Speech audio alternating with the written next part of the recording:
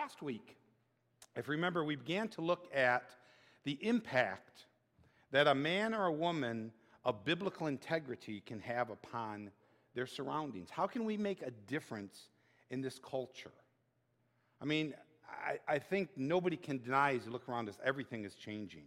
I mean, our world is slipping.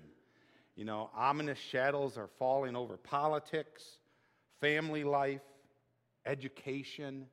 Everything seems, to not, it just isn't happening.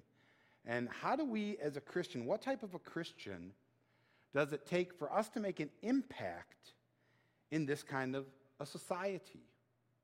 And the thing we started to look at last week is the word called integrity. The word called integrity. It's not exactly what we'd think right away, because we think about integrity, and we think about, always doing the right thing. We think about morals, right and wrong, all of that. And yes, that is there. But our integrity deals deeper than that. It deals with our character. It deals with our walk with Christ. Matter of fact, the biblical word integrity, it talks about an uprightness, a soundness. It means solid. We looked at that picture last week of no veneer. That's not just on the surface, that we look like, we're Christians, and then, you get a little bit deeper and the practices don't follow. How can we, as Christians, have an impact on our society? Well, the answer is we're going to need integrity. We're going to need to be solid. We're going to need to have a depth. Now, last week, we started looking at 3 reasons of why integrity is so important to a Christian. Last week, we looked at the first one. We talked about because of the dynamic of our culture. We said that you're either going to master the culture or the culture is going to master you. You're either going to change it or it's going to change you. And to do that, we looked at the example of Jesus Christ, how he ate with sinners and prostitutes and hard men.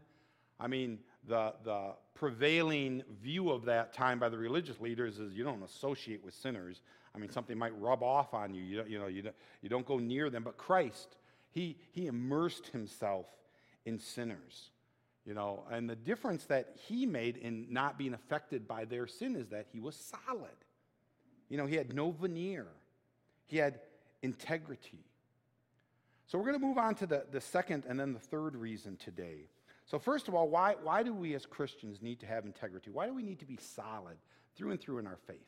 I mean, and not perfect, but genuine in all aspects of our life. Well, first of all, because of the dynamics of our culture. The second thing we're going to look at is because of the condition of the church.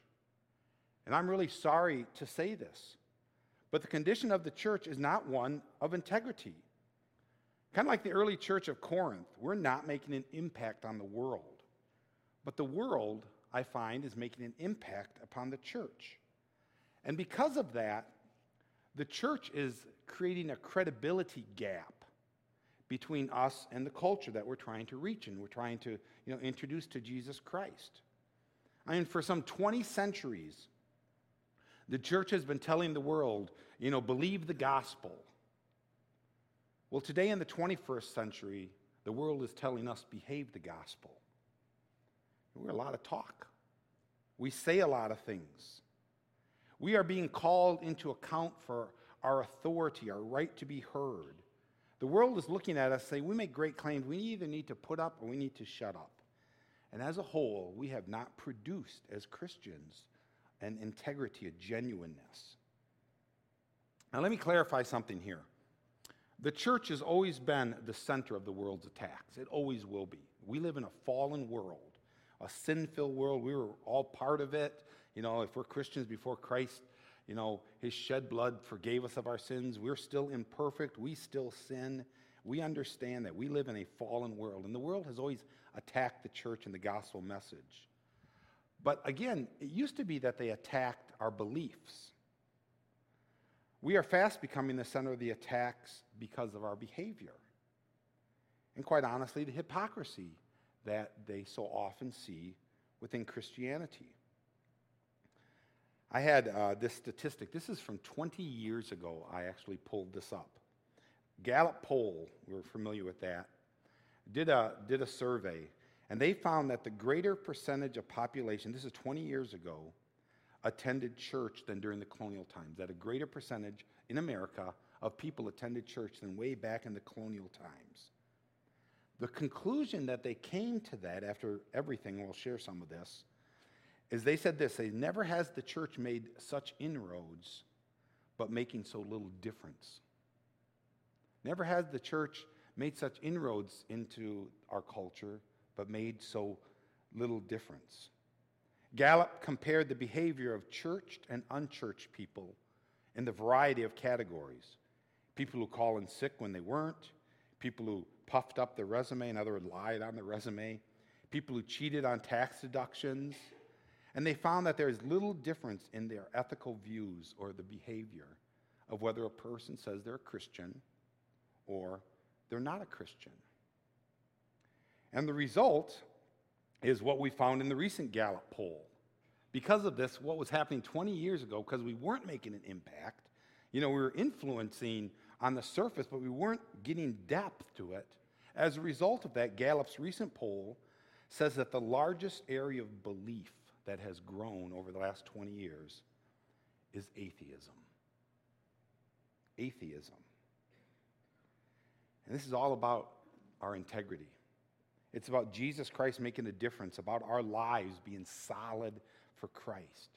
No veneer. Not perfect, but genuine. And we talked about this a little bit in ABF class. And we're not talking just about this moral side, but we're talking again about the genuineness of the things that really make of Christianity, of grace and mercy and forgiveness, zeal and a passion for the Lord.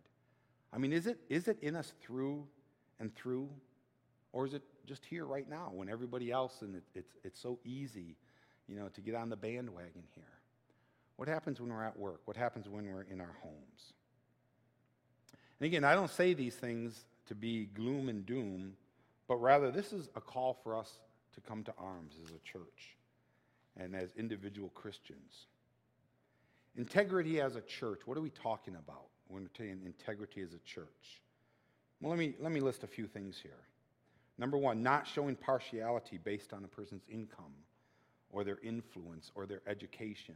James talks a lot about that. Not treating someone who comes in different, who looks like a Christian, differently that you would. Someone who comes in that looks like they're on hard times. A soul's a soul that needs Christ. It doesn't make any difference. Second thing, not changing our standards and practices when they go against the grain. Being a Christian is going to mean being different.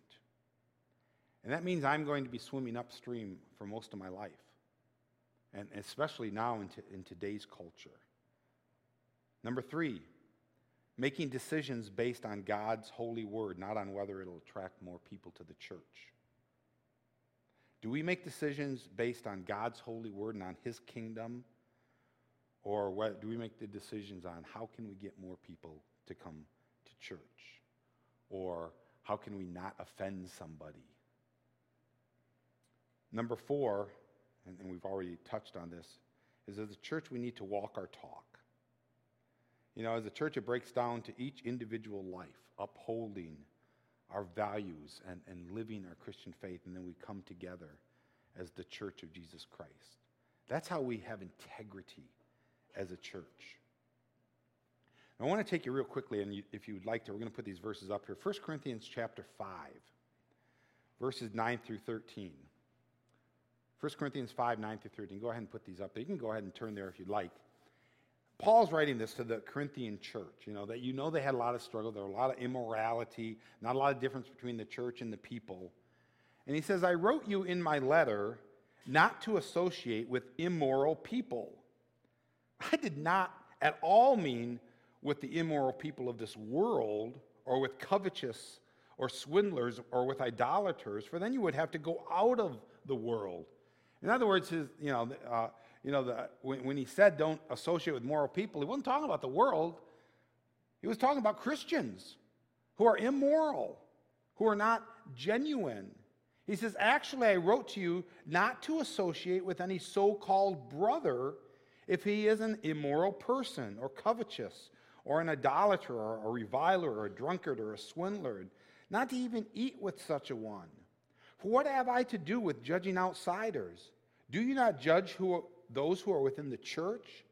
But those who are outside, God judges.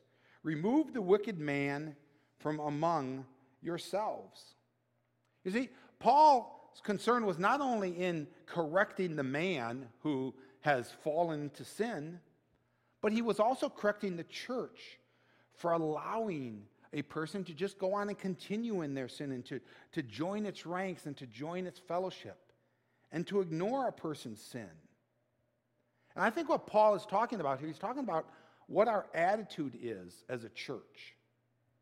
You know, are we just happy that people are here? Are we trying to, model Jesus Christ for them? In our humility, in our forgiveness, in our grace, in our mercy, in our ethics. I mean, what are we trying to do here? Do we only give a casual nod to things of immorality and idolatry? We're just happy to come to church. Are we trying to save people from these things, to change them? Are we trying to reach them and to get them out of this?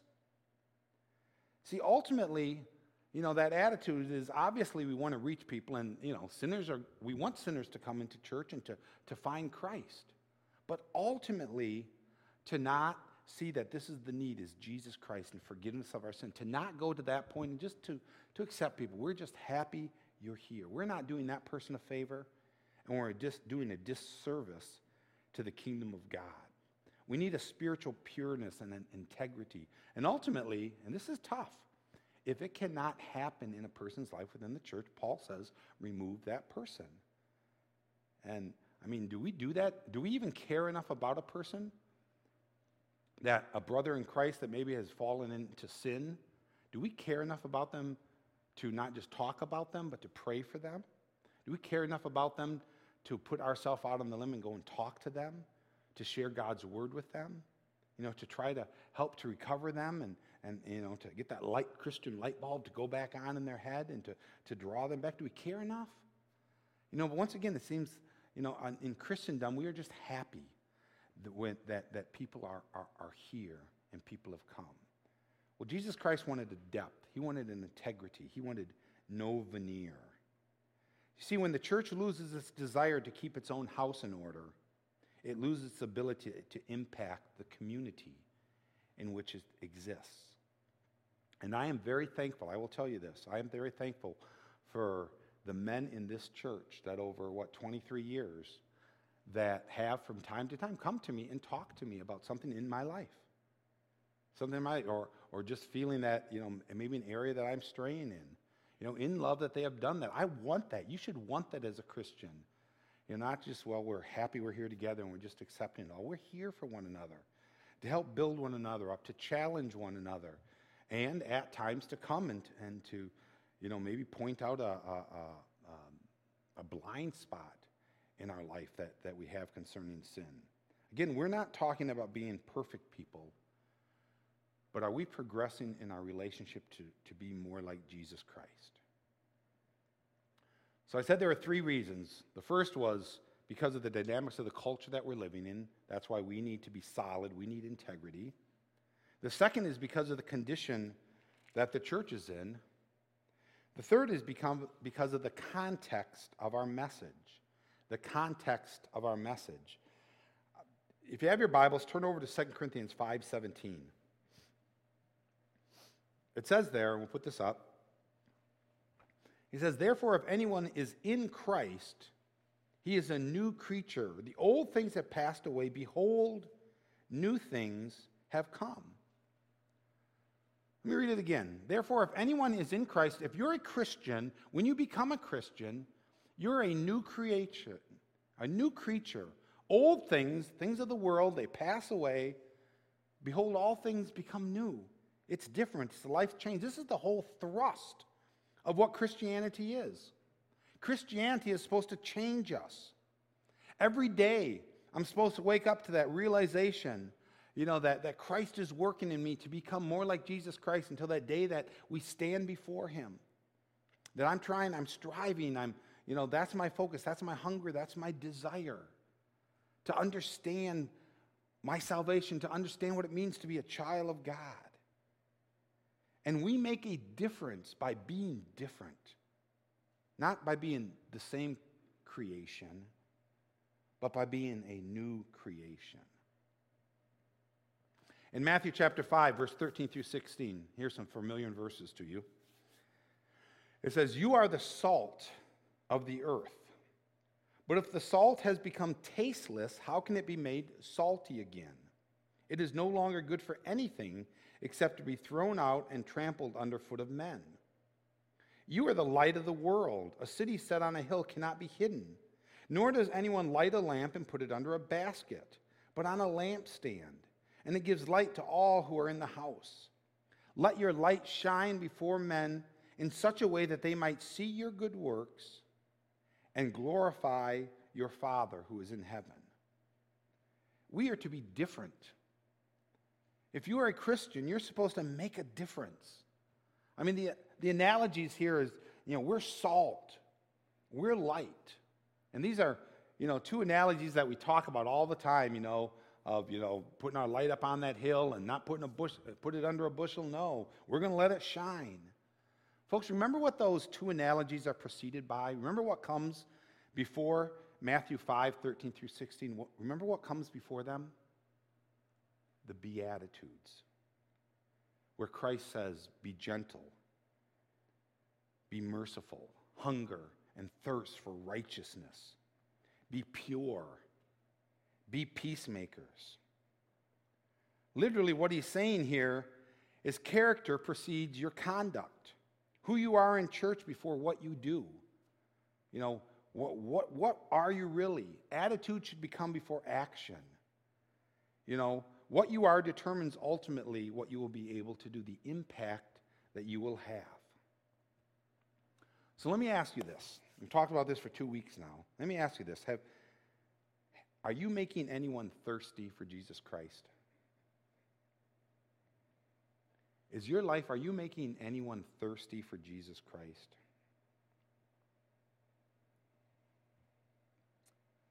The saying goes that you can lead a horse to water, but you can't make them drink. Well, that's not totally true. You can feed them salt, and you can create a thirst of the water that you have. You are the salt of the earth. That's what we are. But if the salt becomes tasteless, how can it be made salty again? We lose our distinctive when we lose our integrity, that we're not solid through and through, that we're living our faith. The content, the claims of our message, the Bible here, is going to make the difference in how we live our lives out. And that's what people need to see. Now, we hear all the time, and I hear this all the time, someone will bemoan, "Well, I'm the only Christian in my department," or "I'm the only Christian in my club in 4-H or on my sports team," or "I'm the only Christian that I know of in my neighborhood." Well, think about it.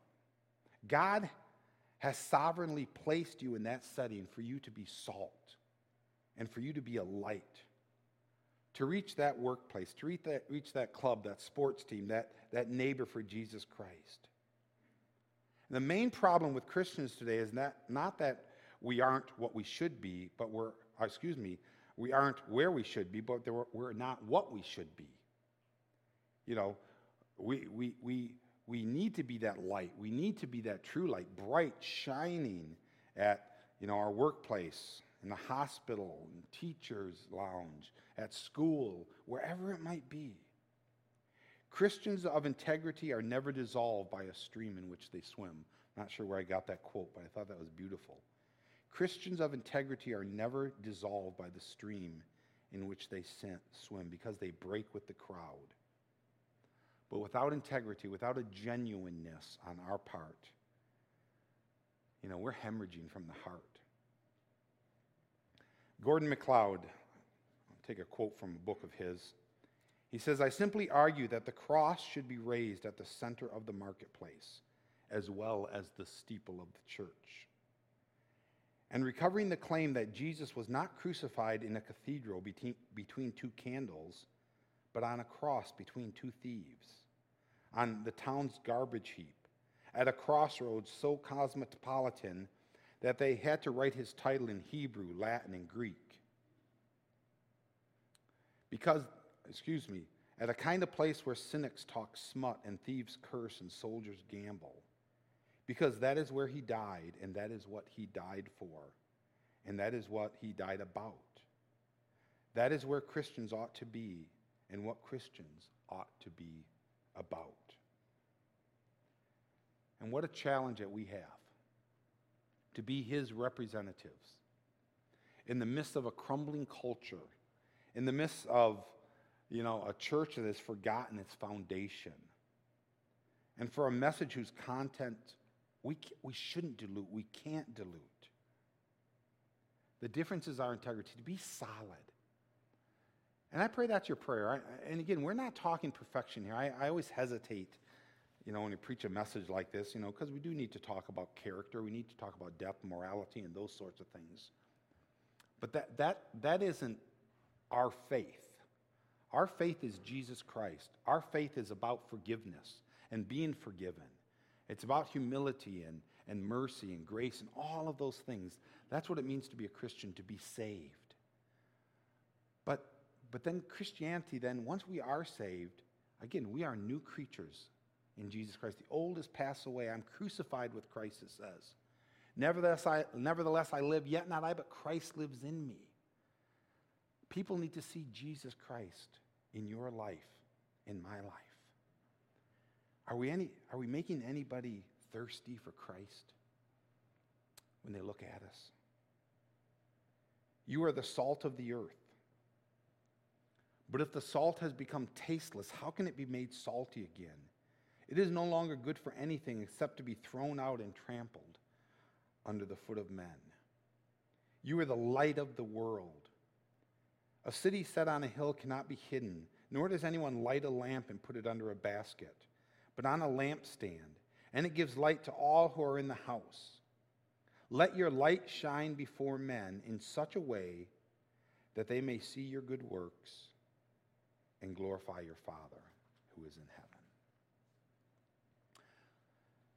Lord, that is our prayer. That is my prayer for my life. That, Father, that you would keep this before me, my heart's desire to be like you, to not have that fear that when I walk into the world, when I step into a place where, I'm overwhelmed by the actions and the attitudes, but Lord, that I can step in and make a difference, that I can be genuine for you. And I pray for each and every one here. Lord, you know where you have planted us to be a light, and you know where we're at as far as our saltiness, and whether we've, lost some of it or whatever. Father, I pray that you would help us to strive towards you, to start with that heart's desire. Lord, put upon our heart, each and every one of us, maybe those areas where, we're not solid for you. And that place that we go that maybe we leave our faith behind. Lord, I thank you for your forgiveness. I thank you for your Son, Jesus, for your love for us, for his death on the cross to forgive me of my sins. And now, Lord, we go and we bear this message, as we say so often, in broken vessels, the most precious message. Help us, Lord, to make an impact on the culture you planted us in. Thank you. In thy Son's name we pray. Amen.